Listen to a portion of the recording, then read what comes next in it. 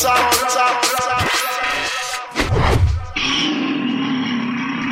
up? Damn, yo, we're here for another episode of Renegade Culture. How y'all doing out there? Hey, yo, man, it's hot in fish grease. It's Renegade Culture, where you get that sucker-free politics, news, and social commentary. Plus, we funny as fuck when Kamau ain't here. I don't know what the fuck he's talking about. Yo, we culturally relevant. We got everything going on, getting down. Don't even say nothing. Don't even say nothing. Yo, this is Kamau K. Franklin here with you. What up? Kalonji Jambachang in the building alongside the Ear Doctor. Yo, man. And our producer, another co-producer we got, Minister Server, who's off camera. Ladies and gentlemen, Minister Server is here. He's officially Renegade Culture now. True. See how far our ratings go down. Oh, damn. It's about to be popping up in here. You know what I'm saying? Anyway. Dropping off already. I know. People like, yo, I'm leaving this shit now. Damn, it's like we're not listening no more. I was gonna listen. Anyway, it's Renegade Culture. It's been a hot week. Yeah, man. How you doing out there? You just got out the hospital, man? But you got this shit on? Nah, man. I was in the VIP section, so you know we don't know anything about that because we're Kamau. Looked like a little hospital thing to me. That was real cute. Little COVID thing, you know what I'm saying? We're getting too close to that. Yeah, I went to see. Watch your mouth now. Hey, yo, there's a lot going on in the world as usual. You know what I'm saying? So we're gonna get down with a lot of hot topics today. We're going to talk about, particularly our What the Fuck segment, you know what I'm saying? What's going on with your boy Kanye, thinking he was like high up in some pose. Kanye said he's still running, you know what I'm saying? He running like a slave. You know what I'm saying?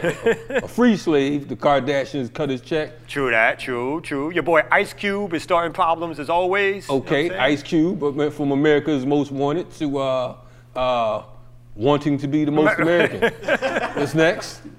And we're going to have some discussion about what's happening at the polls. All that's going to be happening on the What the Fuck segment. Yes, the polls here in Georgia. 6-hour wait? No, it was longer than that. Man. I talked to an elder yesterday, man. She said she was in line from 8 a.m. to 9 p.m. What? So that's like, what, 13 hours? God damn, that's crazy. Yeah. I'm like, man, she was like going to overcome for real. She thought she was in Selma 1962. I was with her though. I said I unite with that. I know, man. People, they try to suppress the vote. You know, as long as we think of it as a tactic and not our main course, our main meal, I'm down with it. But let's not think of it as too much more than that sometimes. No doubt. But the bulk of our show is a special guest, a hip hop star. Who we gonna have on, brother? Oh man, this sister right here, she's been putting in work for quite some time. You know what I mean? She's not a dope female MC, as they say. She's a dope MC. You know what I mean? Her and her producer, you know, they've been mashing it up for quite a while, and I think this one right here is the helicopter right here.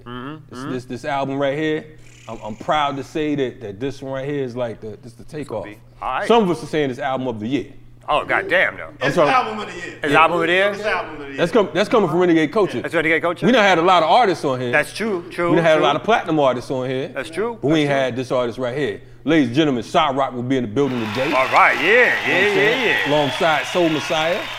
Word on the street, he was kind of hungry. I ain't gonna tell y'all where he went. So he'll be back next episode. But anyway, you know what I'm saying? Hey, we also got one more guest too. We got one more guest? We got Roz Kofi coming on. Oh yes, how he get here? Roz Kofi, activist, cultural worker, musician. Okay. And as I understand, related to Walter Rodney. Oh yes, that's probably the most important thing. That's, we got Roz Kofi will be in the building later on. You know what I'm saying? So we got a full show for you coming up on Renegade Culture. That's right. Y'all just sit back, be cool. We coming back with a hot live show with you. Boom. No doubt. Renegade Culture. Rappers are in danger. Woke up this morning trying to formulate this masterpiece. Flow is locked up till I check the blogs up for my competition, and I got Luke's milk and magnesia. If you're new to my acquaintance, I'm so glad to meet you. There's Shy Rock, no relation to the alcohol, but relationships to alcoholics are closer than I like to mention. I'm in the league with greatest of all time, and so y'all forget about me for one line of cats that lag to mention. I come from a family of artists, I get it honest, so I'm sensitive around the albums I feel the strongest about. You would think my canon was my first born, the way I nurse poems in the 16s so they can leave the house. And I can't help but be a little spiritual since my parentals had me chanting mantras since the age of 6, boy. And it's officially a freaking miracle that my credentials haven't landed rock onto the greatest list, but Every MC easily. With these no ghetto poems. My poetry's deep, I never felt. Saturday Renegade Culture, we back again. You know what I'm saying? Yeah. Live from the ATL, formerly known as Atlanta. Some people call it Atlantis. We call it RBG, Rap Brown, Georgia. Shout out to Imam Jamil Alameen. Formerly known as the Black Mecca before gentrification moved in and destroyed all that shit. But no doubt. Well, go there, you know what I'm saying? Well, Mecca's a desert, so you know what I'm saying? True, it's all good. It's still appropriate for where we at, you know what I mean? But we bringing it back to what it's supposed to be. We're gonna take our share of it, and we're not gonna never let it go, kind of thing. Now, one thing we're gonna start with is hip hop. True. You know what I mean? This next group, next artist, I mean, she done brought hip hop back to ATL. I think All Eyes is back on the A. Oh damn. Because we're gonna have Sister Cyrock on. Yes. And she's gonna be breaking it down about her history, her career, her latest album. So we want to start by just saying, hey sister, how you doing? I'm good. How y'all doing? Cool in the gang. It's been a minute. We ain't seen you rocking in quite a while. We know you've been lighting it up around the globe. You know what I mean? So, you know, it's good to see you back on the soil. How's it going for you? Everything's good. You know, just dropped the album last week. And it's weird though, because, you know, normally I would be touring and doing shows and stuff. But, you know, with this new reality that we're living in, all that stuff is drastically changed. And the energy feels different, but the reception has been good and I'm excited. I'm excited that it's been a long time since I started the album and when I dropped it. So I'm excited. I feel like I done gave birth to a whole baby. Word. So the new joint is called The Sharecropper's Daughter, right? Mm-hmm. Tell us about that concept. We're gonna get into some of the other stuff, but definitely, you know, tell us about the whole concept of The Sharecropper's Daughter. So basically, this album I wanted it to be like a sonic reflection of like my journey into myself, you know, as a woman and as an artist. And, you know, we always have to look back in order to see how we frame our perspective and our future. So one of my biggest influences is my father. And he grew up in Virginia and Maryland on a tobacco farm, sharecropping with his family. And a lot of that history was like passed down to us.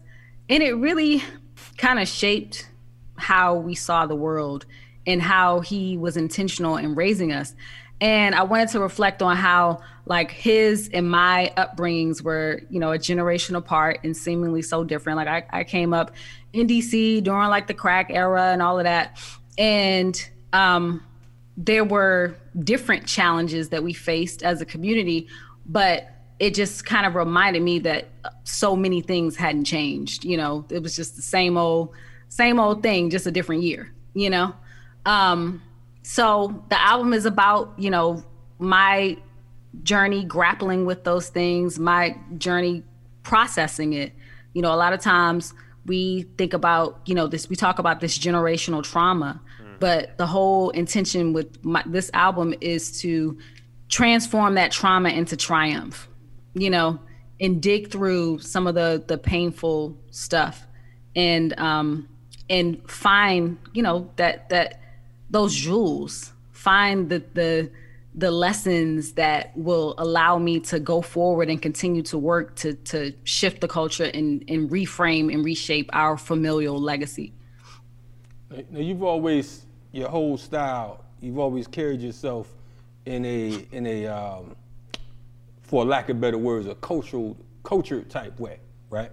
We understand growing up in DC, you were part of an African shul out there, African Senate School, and that was kind of the upbringing, more or less. How has that affected your work as a whole, just coming up with a level of consciousness? Your name is Assata. You have a heavy shoes to fill, and you've been carrying it pretty well. How has it impacted what you're doing musically? Honestly, it really helped to foster a commitment to the people, you know, and the art that I create is an extension of me in my upbringing, and understanding that, you know, we need these messages of empowerment, and we need these messages that continue to bang on the system, and we need messages that, you know, tell us about who we are, you know, and tell our stories and represent us in a way that, you know, might not get like that widespread recognition. So like, it's important for me to continue that work, you know, granted in a different way because I had so many like creatives and teachers and educators and stuff that poured so much into me. Like it's almost like an imperative that I do that through my music. And it's not even like something like people feel like or ask me like, was that intentional? It's not even a choice. It's just like water, it's how I was raised to have this dedication and loyalty to the community and finding ways to uplift us through the music and culture. And that's just what I do. How'd you get started in the game? How'd you get started? Like, how did you develop your talents as an MC, and when did you know that that's what you wanted to do with your life? Super late. I had dropped out of college. Didn't know what I wanted to do with my life. Decided to move to Atlanta to get a new start. I always like dabbled in creative expression. Like I was always doing something with drama. I thought drama was gonna be like my thing, but I always wrote. And like we grew up in my house in my school listening to Last Poets and Gil Scott-Heron and Nikki Giovanni and people like that. So like the oral word was like it weighed heavy. And then when I discovered hip hop, that continued the love for the craft and writing. But I never explored doing anything hip hop related until I got to Atlanta. Several years in, I had met Soul Messiah, producer, DJ. And I was in his studio and we were listening to music, and he was making these like beat CDs, and he had given me one, and I would like just listen to the beats and like think about ways I could like spit my poetry, which I wrote, to his music. So I was in the studio one day and like, I always tell people, we be vain, like we want to hear ourselves recorded. How would I sound? We might not have ever had an interest in anything, music related or whatever. But when we have a chance to be in the studio, we'd be like, okay, I'm gonna get on this joint. So I decided to record one of my poems to his beats. And he was like, oh, okay, hold up. This, you're not bad. And he was surprised because like he's worked with several MCs over the years. And his big thing is like being able to stay on rhythm, stay on beat and have a cadence. And I had that, and he was surprised because I'd never done it before. So he was like, try that again. And so we recorded some other stuff, and that eventually turned into my first EP. Now, is it true that you went to Howard for biology? Because your lyrics is like a biology course. I did go to Howard as a biology major, a drama minor. My whole thing, I vacillated between, different concentrations. I was gonna be a doctor first, then I went to play around with a cadaver, and then I said, nope. I'm good.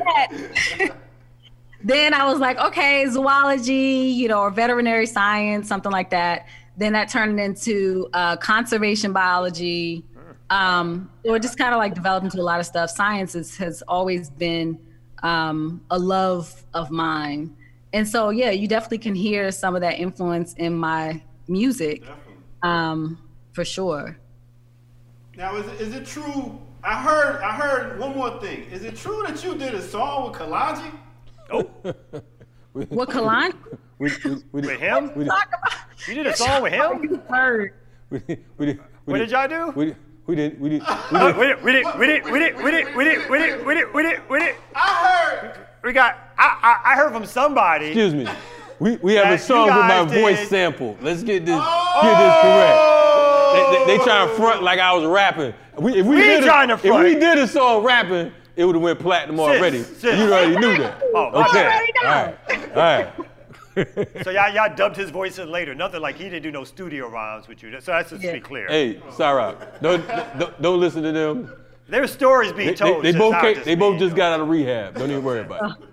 I picked them up on the way here. Anyway, that was corny. Now, today, hip hop. You know what I mean? I know that you're out there. You've been rocking with some heavyweights, some legends, and at the same time, it's a lot of other MCs on the spectrum that's sprouting up. It's a lot of what? I'm sorry. Other MCs. I guess could we call them MCs? I think a lot of these rappers more or less. You know what I mean? How do you maintain?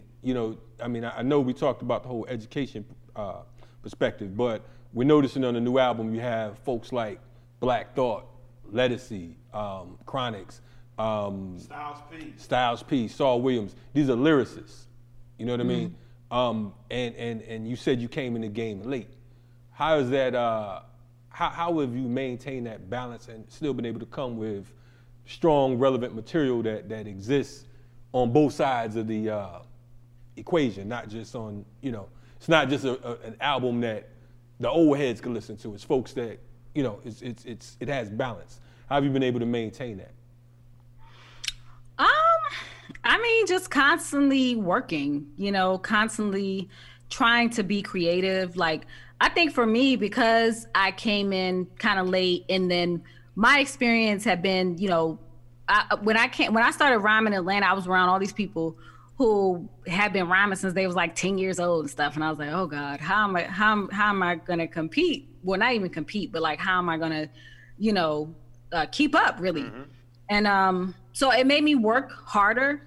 It made me make sure my pen game was always sharp, and always finding ways to level up my skill set, playing around with different flows, cadences, different tempos that I'm not comfortable with, and trying to do singing and stuff like that. And so I'm always like listening to, well, not always, but I try to listen to things that are current. I try to challenge myself. I try to explore, different styles of music. So I never get stagnant. I never get comfortable. And so, and I don't rest on, the things that, I learned 10 years ago. I'm always trying to just do something new. I'm always trying to just explore, new avenues and stuff. So I think that is important to stay relevant. If you're always trying to grow, if you're always trying to improve on the design, and that's been real key for me. Now, as a sister in the game, we had a show about this a few weeks ago, that Black women in particular face a lot of issues in the hip hop game, like, having to deal with patriarchy and sexism. How do you feel like you've maneuvered through, or have you had any problems in terms of, some of the folks that you've had to work with or whatever? Do you feel like the door is opening up for more women MCs than in the past, or do you still think there's a lot of barriers for a woman MC to sort of get the word out and get as much attention as her male counterparts? Yeah, there's definitely obstacles that we still face, but for me, like, I definitely feel like my journey would have been a lot shorter if I were a male MC, for sure. I think that if I had like adopted that formula for a successful female MC of what that's supposed to look like and sound like, my career would have been on the fast track. So I think that there are still blockades and barriers in place, but I think that there are more people who are looking for more balance in the game, that are looking for more representation, more voices from women. And, there have been some real stars that have broken through, like Rhapsody. This year, Che Noir is, being talked about. And so people just want more. I feel like there are still those who want like that kind of like status quo, that kind of empty, vapid kind of hip hop or rap. But there are more and more people who are kind of rejecting this idea that women only talk about one thing, or, that there's only room for one or two women in the game. Like, we're like demanding that these doors are opened up, and a lot more women are being audience member, like supporters are being more vocal about that and sharing it. And with social media and stuff, it makes that easier for us to have that visibility. So it's shifted, but there's still tons of work that needs to be done. We're gonna come back with more Cyrock and a few ticks. We're gonna come back, talk a little politics, and also talk about what's going on on the album. Talk about some of the things that's happening currently in society, particularly with women and race and all that good stuff. And and get Cyrock's opinion on it. You know what I'm saying? Yeah. And now that we know for sure that she didn't waste her time trying to rhyme with Kalonji, she's a good friend of the show. She's a good friend of the show. Hey, Cyrock, listen, let me tell you something. I know you didn't want to come here today because you heard that these cats is weird. I understand that. You know what I'm saying? The rumor's true. That's why I'm sitting over here. You know what I mean? Don't trip. You came on anyway. It's all right. We're going to be all right. I got them a doctor's note. They good. Renegade Culture, y'all. We're going to be right back. Yeah, block out. My story. When I was 17, I thought I'd rule the world. But now the only thing I'd like to do is move the world and prove the girls can do it just as good or even better. So I'm gonna make my mark in this rap game and leave it better. And weave these letters into masterpieces, breathing relics that tell my story so completely. A piece of me will haunt you till you flaunt my legacy to every being you cherish. Cause I'm not a ghostwriter, I'm bones, blood, and flesh. Now let me clear my throat so I can get this off my chest. Development arrested with no speech to leak to press. Just been suffering in silence since I was conceived, I guess. So now I just spit, drool and let saliva drip onto the mic until my microcosmic life exists inside your psyche where hyperbole and hype forgets the difference between a poser and poetic licenses. Can you see me now or are you blinded by the light again? See, I'm a little different. They might understand me, damn it, if they just listen. Don't need no Grammy, hand me Zulu beats and my fans' attention. And we can change the world, wait, did I forget to mention that I'm a rebel, rebel, rebel. Yeah, I'm a rebel, rebel, rebel.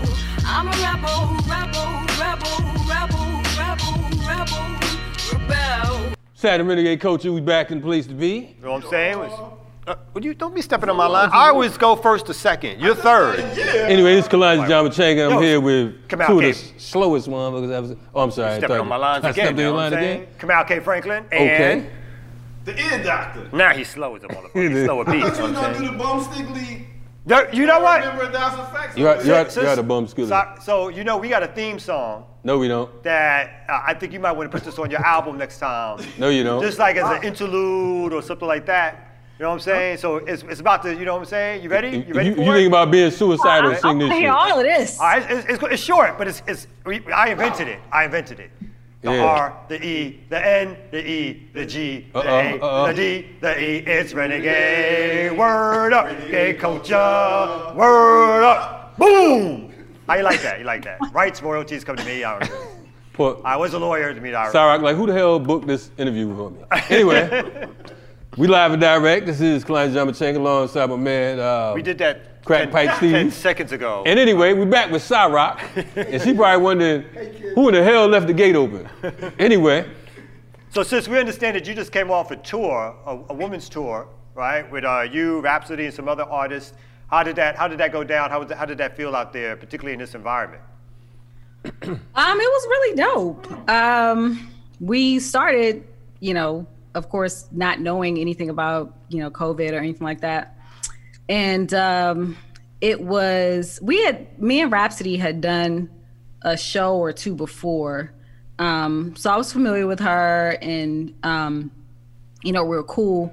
And I was grateful for the opportunity because I was her direct support. There was another woman who's on Jamla. She does like R&B and soul, and she was on the tours Heather Victoria. But it was real chill. It was like family, we were both in each other's dressing rooms and stealing snacks and, buying tea for each other and stuff.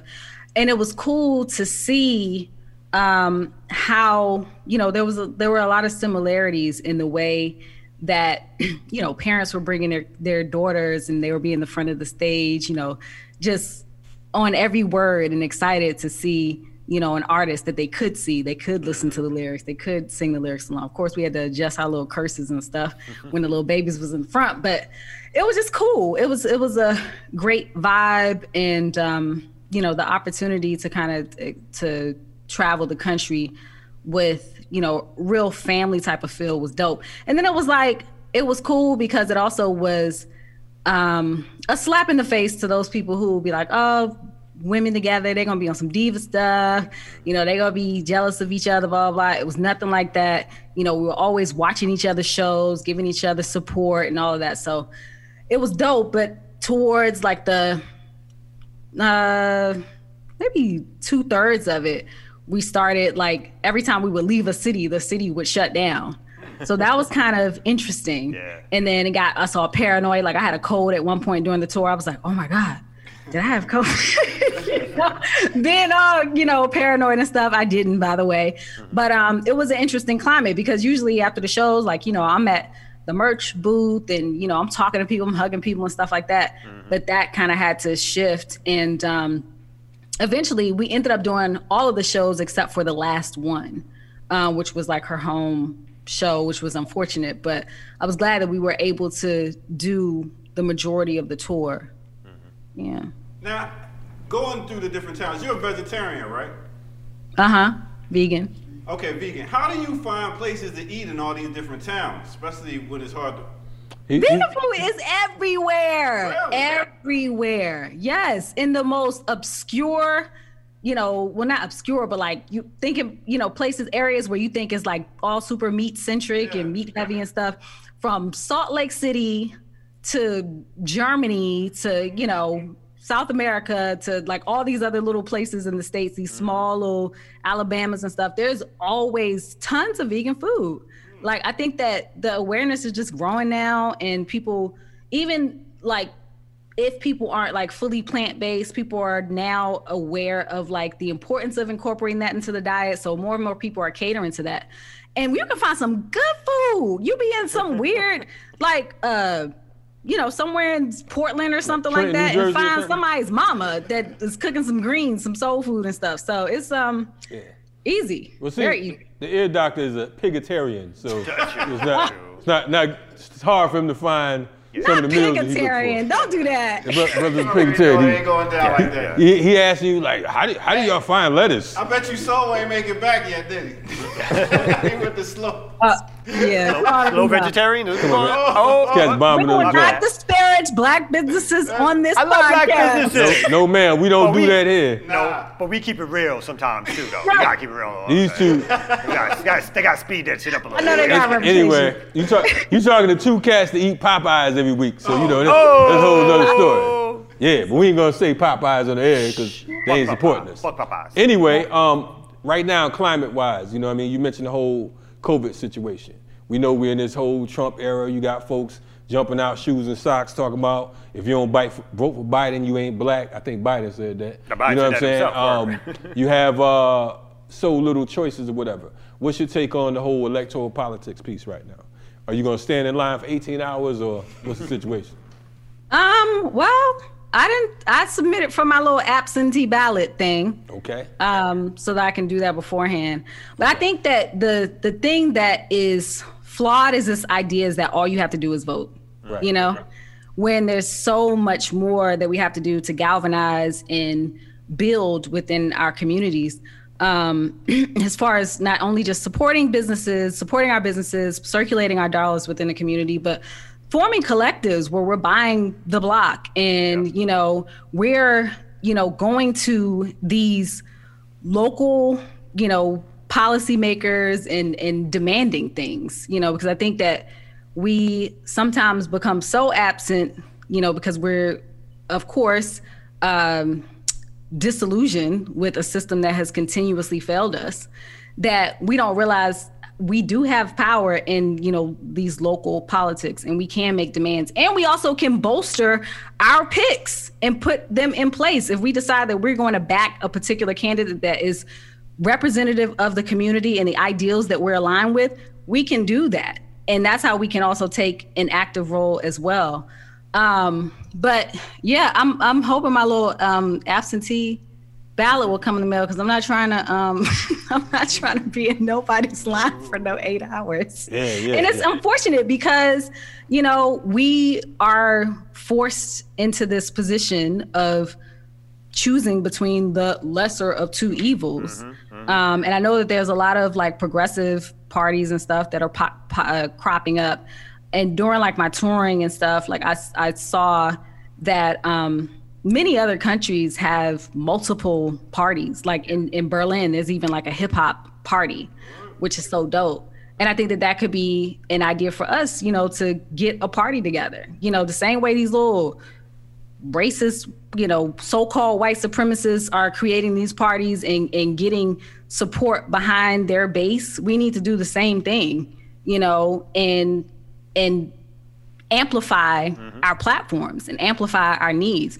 So, I just feel like that it's problematic to say, oh, you only have to vote or just vote because, your ancestors or your elders sacrifice. There's so much there's so many other things that come into play, and it enforces this idea of like complacence and inactivity. We need to be out here beating the streets. We need to be out here building and growing, and along with that, if that's your choice. Now, speaking of that, we understand that you have a following called the Goddess Gang. That's your version of the Beehive. Do you feel like this following, in addition to like just supporting your music and your culture, some of the things that you said, do you think you're going to release them on the public to be like, let's start talking about some of these issues that you just spoke about, like how do we sustain our own communities, how do we take care of ourselves, how do we think outside the box? Because it feels like you're about to be in a powerful position in the larger community as an artist, right? How do you feel about that responsibility? It can feel, trepidatious at times. Like for me, like I'm shy. Like Kalonji like he know me outside of this rap thing, so like I'm naturally, I'm just kind of a reserved person.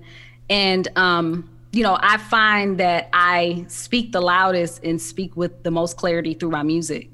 And, that's important for me to make sure, because hip hop is so influential and so impactful globally, and it has such a potential to be able to change people's minds, change people's trajectory, that, my intention is to just put these things in the music.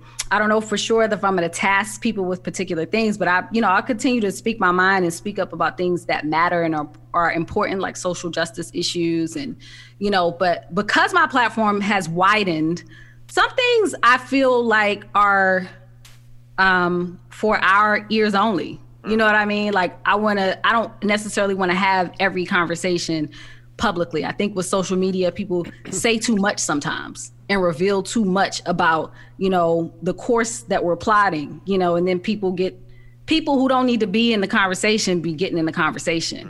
And that kind of diverts our attention and direction from our task. So like some things, I feel comfortable talking about things that are, can affect everybody nationally. But other things, like when we talk about like hunkering down and doing things that are specific to, getting people involved in think tanks and like all of that, sometimes those need to be done in smaller, very private, conversations and meetings that I don't think everything doesn't need to be public.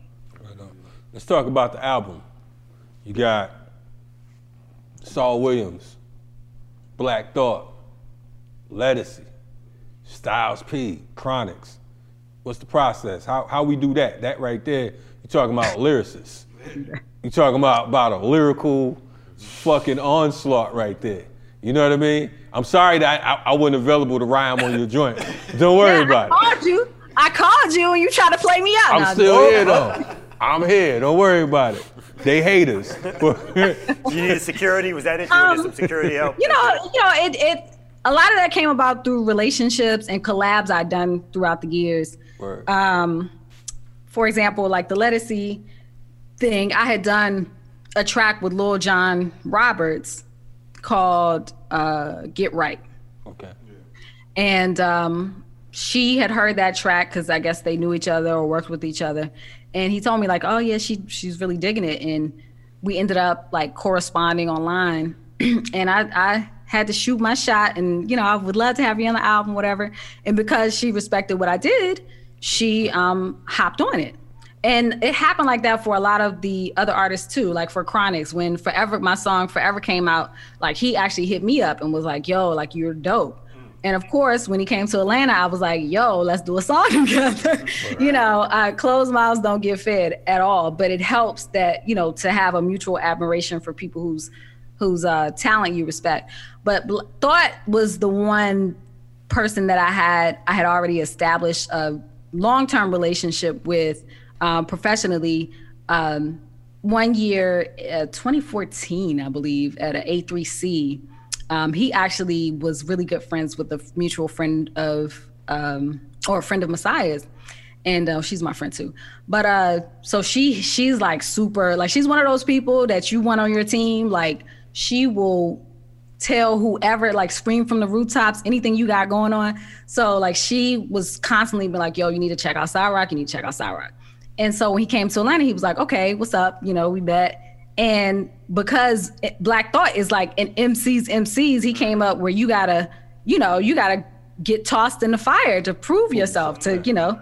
He called me up on stage, not knowing, had no idea this man was gonna call me on stage. I wasn't ready.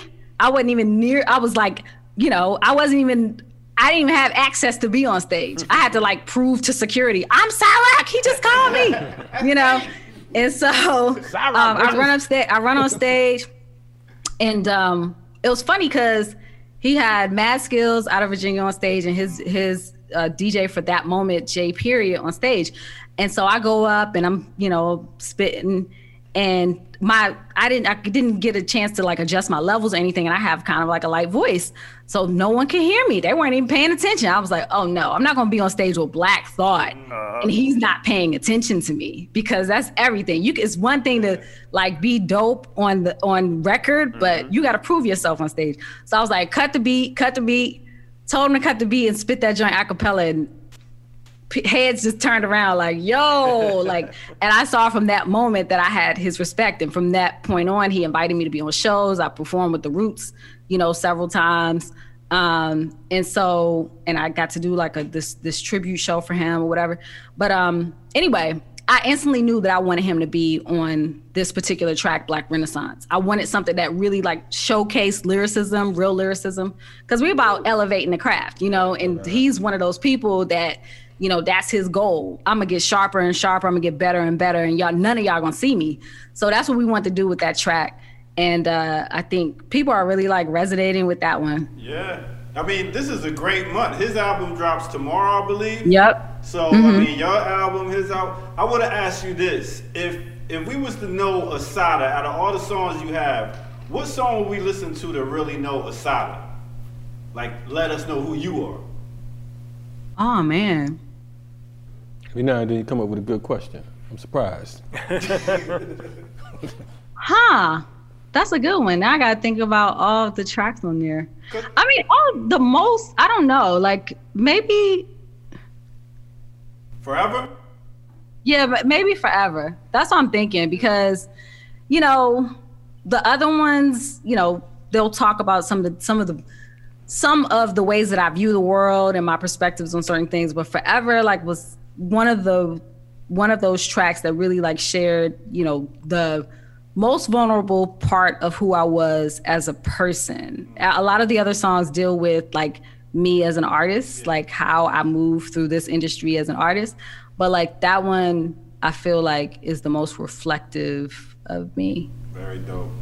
All right. So during this COVID crisis, how do you push to get the album out, right? Like what's you can't go tour right now. How are you guys working to make sure that people get to hear this music, they get to purchase it and all the rest of it? Where can they go even to download and to get a track?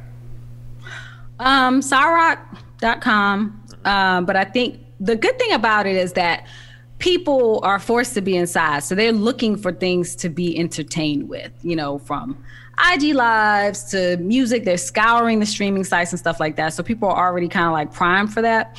So all the streaming sites are going crazy, you know, with listens and stuff like that. But, you know, we sent like stuff to DJs and, you know, record stores and all that stuff still. And then, you know, selling the stuff on the site. So, man, I complain about how much we're getting raped by these streaming platforms, but it definitely helps to get the exposure out there, you know? You mentioned earlier, you said a closed mouth don't get fed. So I'm asking, we get like 2 bars. Can we do that? Is that at all possible? 2 bars. I mean, it don't have to be 2 bars. It could be 16. That was me working my way into that mouth without being greedy. You know what I'm saying? Let me see. Yeah. Cats over here scared to ask. They like, Ciroc. Please don't do that. Oh, my bad. And then after you do yours. Mistake a rose by any other name is still a rose. And the sturdiest can breach to the granite from which it grows. Then I suppose that I'm destined to shock the globe, and that electrifying used to describe me is apropos. I'm a chatter-chock the city berry era, where they might have shot you, left you simmering in your marinara. And where them conga drums is rooted in Ghanaian fermentera. Gentrifies tribe mute the beat, I freak it a cappella. Got my formal education from my bloodline, that's Ivy. Came up in the heart of cocaine 80s, bruh, no ID. Life was mostly bitter with a little bit of sweet. I had to concentrate to get all of this juice. Guess that's high C. See, they could never break my resolve, homie, I meant that. December baby, guess that is destined through my ascendant. I tend to keep a chunk of some crystalline on my pendant. I'm listing sunny, I'm landing these hits for maximum impact. Yeah, you see it, this big uterus energy. The ones that try to play me, them pricks usually enemy. See, they intimidated cause shit's stupidly gifted, and if you out of order, I show you the sheer brute of my entropy. Right.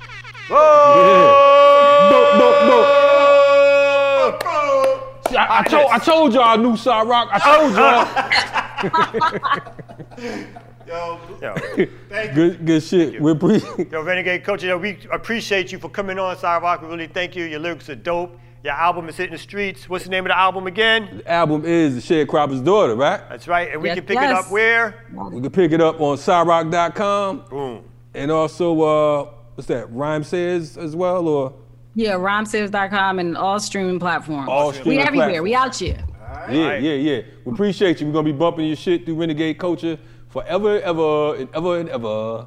But yeah, call me next time you want to do that full EP. It's all good. I got you. When I need a hot 16. I got you. When 16 ain't enough, anyway. Somebody sell you weed. I don't know about that. All right, Renegade Culture, we be back, yo. Be safe. Peace. Salute. Peace. Peace. They said I was a walking contradiction. Black and intelligent, the cerebellum heavy like a Gatling. Fiction, I got a whole crew that'll murder you, mathematically subtract your existence. High priest in white robes, moonlight and street clothes, dropping more signs like the last benediction. Shift on them devils with 7 conducting metals. We on the 11th level, try to catch us, wishing.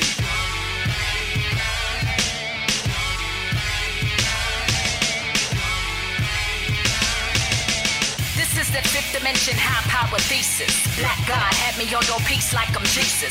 Resurrect the game in 48 bar releases. To watch me take the throne beside Messiah in the kingdom. Cause I greet with peace don't mean the battle gon' be easy. I got goons divining runes and moons under the geezer. Carving out the glyphs of my legend on my stealer. Sabak take the mic and turn the echo in the ether. Renegade Culture. Yap, tibba dap, boom, boom, bap. Oh. Yeah. Was that what you was gonna lay that down for Sister Ciroc? Nah, for your mother. This is Oh! Black out. Anyway, I'm Kalonji Jamatang alongside. Fuck that bitch. Yo, it's Kamal K. Franklin and the Ear Doctor. You know what I'm saying? We live and direct. Yo, this is the What the Fuck segment. It is. I'm saying there's a lot of shit. WTF. Oh, thank you, brother. I What appreciate if that. the fuck if? You know what I'm saying? There's a lot of shit going on as always A whole out in the lot world. of shit going on. So we're gonna start with this Hold it, election. before you go there. What happened, brother? Ciroc. Uh-huh. We got the Fresh 16. That shit was dope. That shit was dope, B. You know what I'm saying? Know what I'm saying? When I asked about it, y'all try to front me off like we just supposed to oh, blasphemous. Nope. Anyway, back to what the fuck we talking about. This Renegade Culture. We give you props? Yeah, I know, it's like it's always like the I'm self-compliments and shit like that. I'm way right here. All right, good. Bird chirps. Beep, beep, beep, beep. All right, next. Yo, Anyway. so there's a lot going on in the world. You said that. I know, I'm trying to get back because you interrupted my flow, nigga, you know what I'm saying? So we wanted to start off because the polls now, the lines are getting long and long. Polls longer than a motherfucker. So people today, as you know, people today were waiting for 6 hours. 6 hours? To come out and to vote. Early voting has started. And so we already 13 know. hours yesterday. 13 hours somebody 13 waited? in People Georgia. Waiting? Damn. You So know we what know I'm saying? now that, and this is something we haven't exploited too much so far this election, but the Republicans are now in full let's fuck up this election mode. That's right. You know what I'm saying? So they got things happening out here in Georgia and all over the country to try to stop folks from going out and expressing their constitutional rights and voting for the lesser of two evils. But check it. This is some ill shit right here. First and foremost, you ain't even got no fucking body to vote for. That's number one. Secondly, motherfuckers still want to starve you out to make sure that the bullshit still remain bullshit. If you're gonna have some bullshit, at least use that motherfucker as some fertilizer. This shit ain't producing shit. Shout out to Ross Kofi the farmer, you know what I'm saying, in the building as well. Fertilizer. But any fucking way, these bastards still got our brothers and sisters out here and elders out there on the line. Got them out there for hours, 13 hours. I heard some elders talking about how they'd sat out there from 8 o'clock in the morning to 11 o'clock at night. Where the fuck they do that at? Oh, in racist antebellum Georgia. That's right. Yes, that's right. And in current Georgia. You know what I mean? So for those of you who are out there, you know, they have these absentee ballots, and really, to be honest with you, we really can't put no faith in that shit. Yeah. You know what I'm saying? We absent anyway when it comes to political power here in America, you know what I mean? So perhaps we could practice being present. Yeah. I mean, and people are scared. I understand people are scared that the absentee ballot, you know, Trump was trying to mess with the Postal Service earlier. And, you know, and even though there's, you know, people like us a lot of times see that there's not that big a difference in the parties, but for them, they're fighting for what, you know, real power, real control, and to put their own agendas in place, even though their agendas have a lot of similarities. For them, it's all about which one of us gets to put those things into power into the place. So we know that Trump is really going to be putting his foot on it to try to stop folks from voting, for trying to fuck up the vote. And like Brother Kalonji said, you know, we wish folks well. What we can do to help support folks in terms of exercising their constitutional rights ourselves. But 13 hours on the fucking line is voter suppression at its height. I mean, it's straight voter suppression. And it's unfortunate because of the fact that they got you trying to decide if you want fucking Trump to chump or lying-ass Joe Biden. You know what I mean? And at the end of the day, you know, I know the countdown is now, it's less than 30 days on the quote-unquote election trail left. I'm concerned with some of you all because of the fact that, you know, unfortunately, it's going to be an upset. You know what I mean? Either way, it's going to be an upset for us. I'm just saying, either way, it's going to be upset for us because of the fact that it's going to be some fucking criminal crackers in office regardless. But I think that many folks are talking about trying to get Trump out, and that's a good temporary strategy or plan. But in the long run and in the grand scheme of things, we're still dealing with global white supremacy. That's right. And you know, we still have to deal with this regime, no matter what regime it is. You know what I mean? So we're trying to decide if we want, as you mentioned earlier, Lucifer or Satan. You know, either way, we're gonna catch hell. Yeah, either it's overt white supremacy or covert white supremacy. But you know, so you know, earlier we had a hip hop artist on, and hip hop is now trying to play a bigger role again in politics. But sometimes people get shit wrong. So your boy Kanye West apparently thought that he was, I think, second in a poll in Kentucky. And as we found out, and as Kanye found out, it wasn't even a real poll. Right? No, wait. See, y'all got it messed up. We got it messed up? Yeah, because you got it straight from Minister Server? Actually, not from Minister Service. He was actually number 2 on the poll, but he's talking about they fucked it up. In a strip club, his song was number 2 when they was pole dancing. That's what the fuck. That's what happened. My bad. He confused that shit. You know what I'm saying? We talking about Magic City. He talking about the city of fucking Louisville or whatever. I mean, yo, when you know this motherfucker just got the Billboard Gospel Album of the Year too. Hallelujah. Promotion. It's crazy. It's crazy. Who in the hell left the gate open? So anyway, I mean, listen. I mean, motherfucker. I mean, Kanye deserved best gospel album. You know what I'm saying? Because he made Jesus Walks. He said he ain't never going to hell. True. You know what I'm saying? So there you go. I think that's the last time I listened to Kanye was back with Jesus Walks, yo. Oh yeah. So and what I would Jesus consider drowned fucking with Kanye. God damn though, yo, he drowned in Jesus and shit. So the major thing I think that's been happening this week around hip hop and the elections is Ice Cube has caused a stir. And you know, social media is a buzz that social media likes to get over anything that artists like to do. Ice Cube melting. So Ice Cube is melting out. So the contract for America, Ice Cube presented it to both parties. He wanted the reaction of parties. He wanted them to engage him and to see which party is going to respond to the things that he thinks are needed for Black America. Joe Biden told Kanye West, you know what, we're going to get with you after the election. Kanye West or Ice Cube? Ice Cube. All right, we moved on. We moved on. He got all Ice the rappers. Cube, you know what I'm saying? Put them all. Put them all, you know what I'm saying? Yeah, go ahead. But Trump apparently engaged, or Trump's team did some engagement with Ice Cube, which made Ice Cube feel special.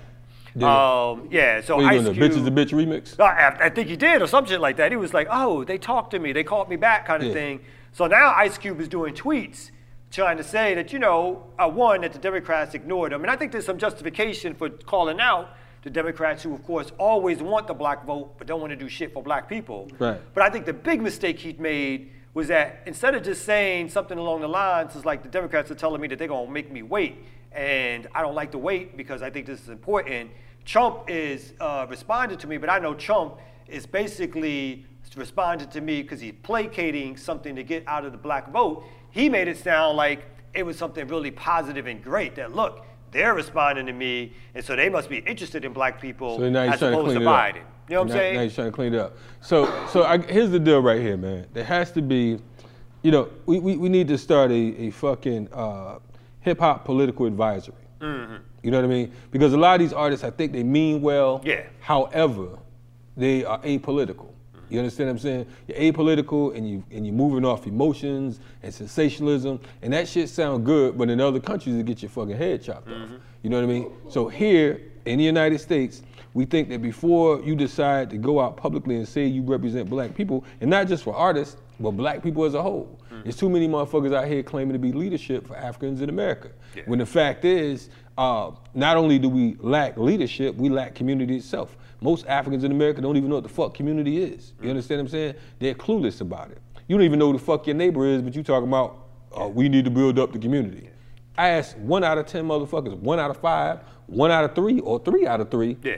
Name 5 of your goddamn neighbors from left to right. You don't even know their fucking name. But they know when Ice Cube is thinking about what needs to get done for the black community, as if Ice Cube is somehow, because of his position as a celebrity, right, like you said, like he knows more than community organizers know, than people who write policy know.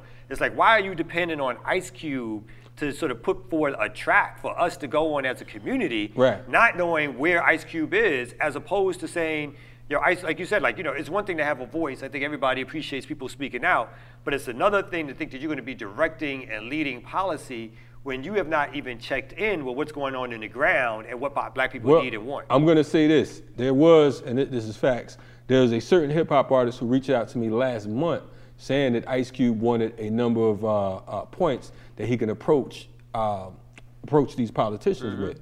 And they asked me to send 5 points for Ice Cube to represent as black people. And I must say I didn't send those points because first and foremost, I didn't believe that Ice Cube would have that ability or authority. And I knew that the points I was talking about, I would have to speak to a motherfucker directly to even explain what it is we talking about, or it'll sound foreign. So while he did, and I know this to be factual, he did make a point to reach out to folks who he thought was political in hip hop. You know what I mean? And like I said, word did get to me, but I mean, if you're not sitting down with the people in the community, I can't just send you an email or text or a message in a bottle to say, oh, say this. Yeah. You know what I'm saying? You have to, that's like all these folks running around talking about defunding the police. Defunding the police, but they don't have any politics behind it. They don't understand what defunding is. So as soon as some shit pop off, these rusty ass crackers be like, see, we told you we need the police. We told you we need the police, and Negroes as well. Yeah, people get turned around real fast, and because they're not steeped because they don't have the politics. Yeah, they don't have the politics. They're not steeped in that history. So, that was our What the Fuck. We're gonna come back with another artist. Yes. Who is organizer, a farmer, a radio host. My understanding related to Walter Rodney. Yes, we're gonna come back with Brother Ross Kofi. We're gonna talk a little bit with him as we come back on Renegade Culture. Black out. Look at what you made me. Product of your pressure, made a diamond out of black heat. A rhymer out of writer and a fighter out of pacifist. How dare you try to match this miraculous kind of practice? Stand alone, unrivaled of my genius, solo actives. What you said you wanted, but I don't think you're ready for this level of incredible. I'm leading the league of extraordinary gentlemen. You Dorian Gray trying to hold on to your innocence. What you thought you made it out? I'm putting you back in. You started the war, now you AWOL in the action. I'm napalm in your faction with some B-boys doing backspins and DJs on the waxes. I'm D-Way to the heat gang with a free aim at the baskets. Just that simple for me. You let your head get blown up cause you gassed up by your simple homies. Time to face your sentence, homie. Judgment day is here to turn your pride into repentance, homie. Renegade Culture, yo, we back. And we barbecuing with Bobby. Oh. Anyway. God damn. Anyway. For y'all who don't know, we was just looking up my man Bobby Seale today. We were recording, It's the 54th anniversary of the starting of Black Panthers. 54-year anniversary. Somehow, Black Panther. we got on to Bobby Seale, and for a little while he was pushing that Bobby barbecue sauce, and some people didn't believe it, so we had to pull that shit up. Brother had the barbecue with Bobby a few years ago. You know what I mean? Shout out to him, the brother's entrepreneurial. He's an entrepreneur. Anyway. Well, all right. Well, anyway. You guys are so disrespectful. Oh, guys. Anyway. Yo. So, outro, we got a fantastic guest on, fantastic artist. Brother Raz Kofi's in the house. Raz Kofi's in the building. This brother right here. For those of you who don't know Raz Kofi, the man gave him a little weekend introduction. Oh, here you go. He like, brother Raz Kofi's in the house. Well, I was hoping you was going to do better this time. You know what I'm saying? Oh, my bad. I was going to do all the stuff that he's done after just saying it was Raz Kofi. The man said he's going to do the stuff he did. Anyway. Do it. Anyway, the man, you know what I'm saying? This man right here, I've been knowing him for quite a while. He went from ashy to classy. You know what I'm saying? They used to call him Brother Numpsy, but now they call him Kofi. This brother right here, he's a farmer. He's a farmer. He's a priest. He's a radio host. A civil rights activist, a human rights activist. True. He sells socks on the weekend. Oh, goddamn. This brother right here, he's the man of the plan. What y'all giving for my man, Raz Kofi. Also the Bob Fest. The Bob Fest. Brother Raz, how you doing? It's good to be amongst the rebels, True. Also the Peter Tosh Fest. Yes, sir. Bob Fest. Bush Doctor. And the Tosh Fest. The Bush Doctor. You know what I'm saying? He's also the nephew of Walter Rodney, which I think, for the listeners, please tell us who Walter Rodney is, because there's brothers and sisters listening right now that they don't know Walter Rodney from... They don't? They should not be listening to our show. They don't know who the fuck Walter Rodney is. Man, this show right here is a learning show, brother. They can learn something. Oh, there you go. That's right. Education. That's another perspective. He's just rude. Last week, time I said, it's show 85. You ain't been listening, fuck you. Damn, brother. Anyway, I know. A little bit better. Bourgeois Negro. Walter Rodney is, and I say is because, he's an ancestor, and in our life, we don't die. We just multiply, like real talk. A historian, a scholar, one of the preeminent scholars of his generation, but more importantly for most of us, a warrior scholar, one who took his scholarship to the street and applied his political science in a real life sense, so he was assassinated. He gave up his life. He came back to Guyana after being in Tanzania, where he wrote the book, one of his, what they call his seminal book, How Europe Underdeveloped Africa. That's right. He was first in Jamaica, and in 1968, a little factoid most people don't know, this was where Peter Tosh and a lot of the reggae artists that became superstars first were politicized. One of Walter Rodney's legacies was going into the ghetto in Jamaica, into what they call the dungle and there's a word for it now, it'll come to me in a minute, but they got him in California, the gully side, and speaking with the Rastafari as well as other people and teaching African history. So what I'm saying is his whole legacy was taking the scholarship outside of the ivy walls and outside of the walls of academia and really applying it amongst the grassroots. So in 1968 he was banned for his activity. He went to a Black Writers Conference in I think Montreal, and upon returning he was banned. And during that time, I was told that Peter Tosh actually became even more politicized, and and his birthday is coming up this strong, and as we were speaking, but became more politicized and actually ran one of the buses that was taking people back and forth to what was called the Rodney riots. Bringing the reinforcements. But Walter Rodney was assassinated in 1980 after returning to Guyana in about the 74, I believe, and became a member of the Working People's Alliance. Which my Baba, UC Quina, was a part as well, and they just formed something called the Civil Rebellion. It was a really serious time in Caribbean politics, and especially in Guyana, as an African opposition, or a multiracial, really, opposition to an African dictatorship, which was a real contradiction that a lot of the Pan-African world had to catch up with later on about the reality of Forbes Burnham, because he had, the talk, he had the rhetoric of a Pan-Africanist, and he actually did put money in the African liberation movements too. But at home, he was a terrorist to his own people. So, in a nutshell, that's who Walter Rodney is. And I want to point out. Good. That was damn good, brother. Yes, good nutshell. I want to point out when you talk about the assassination of Walter Rodney was murdered in a car bombing. Yes.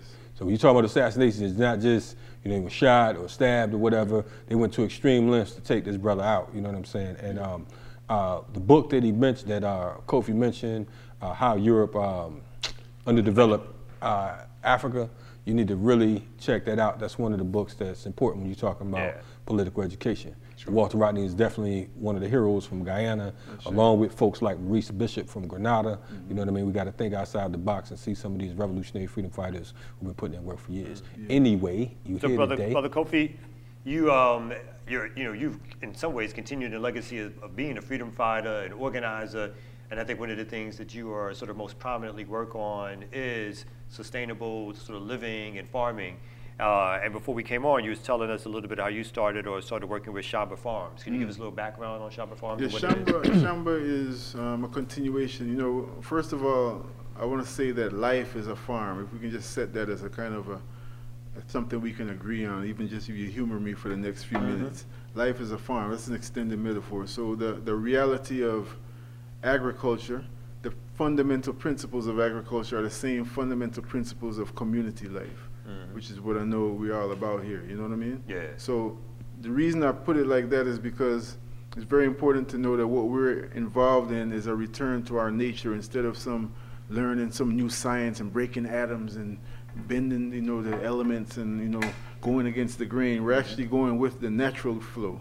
And, you know, not to necessarily date this interview, but, you know, we're in the midst of a global pandemic, which has more than so many honorable revolutionaries and healers and you know, visionaries have attempted to do for years, just switch the whole paradigm of things, you know.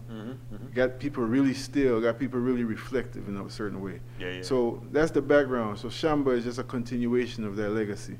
Shamba is a Kiswahili word which means cultivating ground, right? So, but the thing about the Shamba, the connotation of it is not just a place where vegetables grow, but where community is. You know, and the space where we're farming right now actually was established by an elder who is now transitioned. Funny enough, she transitioned 6 days before my mother transitioned, the same year. Mama Melinda Williams. And she was very intentional about having a place where African people could farm as well as gather, you know. So we have continued that legacy. My partner and I, Queen Yen, took over the place in March. March the 7th, we had a soft grand opening, and the next week, a global pandemic was declared. So it's nothing that's new to us. We're not new to it. I want to give a shout out to my mother who really established this fire in my belly from knee high, you know. And we came to America in political exile from the same Guyana when things got after Uncle Walter was murdered. My brother transitioned, and many things were going on. My mother was brutalized by the police, and she came up back to her roots just for a treatment, a medical treatment, and decided, you know, they made the decision, my father and her made the decision for us to stay here, where it would be safer and for her to be able to just make a living, you know. So my mama, you know, during that time we were here in school days, we weren't into farming and all that, but, you know, when I became a father, it just instant kicked in, right there in the West End, you know. Right there in the West End. The ear doctor knows what I'm talking about. Right across from Imam Jamil's masjid. You know, right there at the corner of Oak and Dargan. We started a family, and then naturally, we got to grow chickens, we got to raise chickens, we got to grow a garden in the yard. I mean, naturally, right? So instinct kicked in. So Shamba is, again, cultivating ground, and we have not stopped since, you know, that whole thing about quarantine and chill. You know, they do that in another 100 degrees of separation. We you know, that's not our reality, you know. But I'm really grateful because one of the things that we've been working on for decades is the bridging, the connection. A lot of times you can attest to the fact that most HBCUs, for instance, are right in the midst of the hood, but there's so little work, relatively speaking, that all these brains that are being cultivated, minds that are being cultivated, actually are able to significantly do right there in that same place. Well, it's the same thing with urban agriculture. You know, it's the same thing with urban agriculture. So that's steady the fire that's in us to engage the community. Yeah. And that's what we have seen, you know, done, you know, all day. People from the hood, y'all got some of that seaweed, looking for sea moss, you know, and immune boosters and touching the soil and getting back to, again, what our nature is. So you say y'all do chickens over there? Not right now, you know. Oh, no, I was talking about. I would have been over there yesterday. Why I was talking about where my youth. I was talking about where my youth was going, but we have, but I don't have them right now. No, we don't have any raising chickens. So this has been a good interview, but we about to fuck it up because we about to do a bold question. So a bold, this is called Naka's Nonsense. Yes. And we asked Naka to come up with a question, just because he's not that well educated, let me be real. And in here we asked the artist to pull and answer a question from the bowl, all right?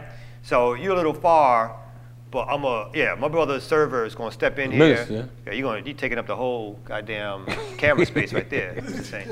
So there's a bunch of questions in there. You pull one out, just take one of the thousands of questions that's in that bowl, and you read it to us. And ain't no telling what this dude wrote. No, so. yeah, I take no responsibility. It might be like, if you smoke seaweed. You gonna let him read it? Maybe. Sorry. More spread education. The question, hey, don't trip on Mo Brown, though. Thank you. Oh, my bad. That's legacy right there. That's right. What is the most nutritional food, aka superfruit? And the nutritional fruit, aka superfruit. You had to read, look at it. His brow is furrowed. He's like, what the fuck is he saying? Brother said, okay. That's a good question. Come on. I can't say I honestly can say definitively one thing, but one of the first things I would think of is blueberries. Blueberries is an antioxidant and a very nutritional food. You know, very nutritional food. Got a lot of minerals in it. But you got to tell him you're talking about the fruit and not now laters, because he think you're talking Alexander the Great. You know, saying, I got some nutrition. You remember Jingles? Nah. That's why his teeth fucked up now. Yo, so we're going to come back, and Brother Ross Kofi going to do a little something for us. We want to thank everybody who came out. Tell us something. Do a little something. Yeah. Fuck that. And real Anyway. quick, how can we get some of those Cultivate shirts? Because those are dope. Word. Yeah, give thanks. At the Shamba, you know, and online. Our website is ondafarm.com, ONDAFARM. On the farm. And then, on the IG, you can just hit us up at Shamba, SHAMBA.ATL, and they'll take you to the links for everything. But we got the newest, latest for the autumn drip, you know, the farm fresh drip. Man, say you got the farm fresh drip. Of course. Okay? Let them know. Let's do it. Only Noops can do that. Sorry, he's been smoking. Yo, Renegade Culture, thank y'all for joining us. Peace. Black Owl. Yeah. Rhythm and life, the boss. All of the ghetto youth all over the world. In our culture, we trust. Renegade. Lyrical confrontation for right. Meltdown oppressor with sound. Fire testify for the poor man.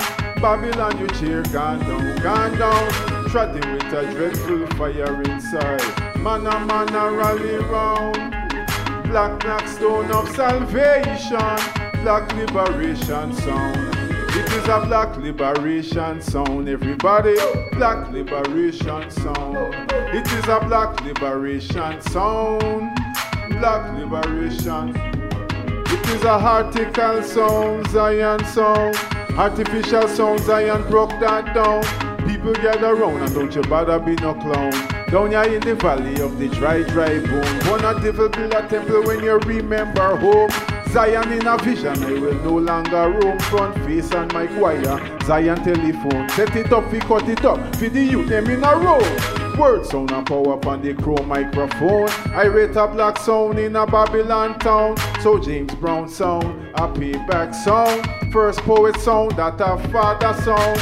Papa Rice sound, that a Gargan sound. And that the Cool Herc did not set up a sound. Rhythm and blues playing in the boogie down. Black liberation sound.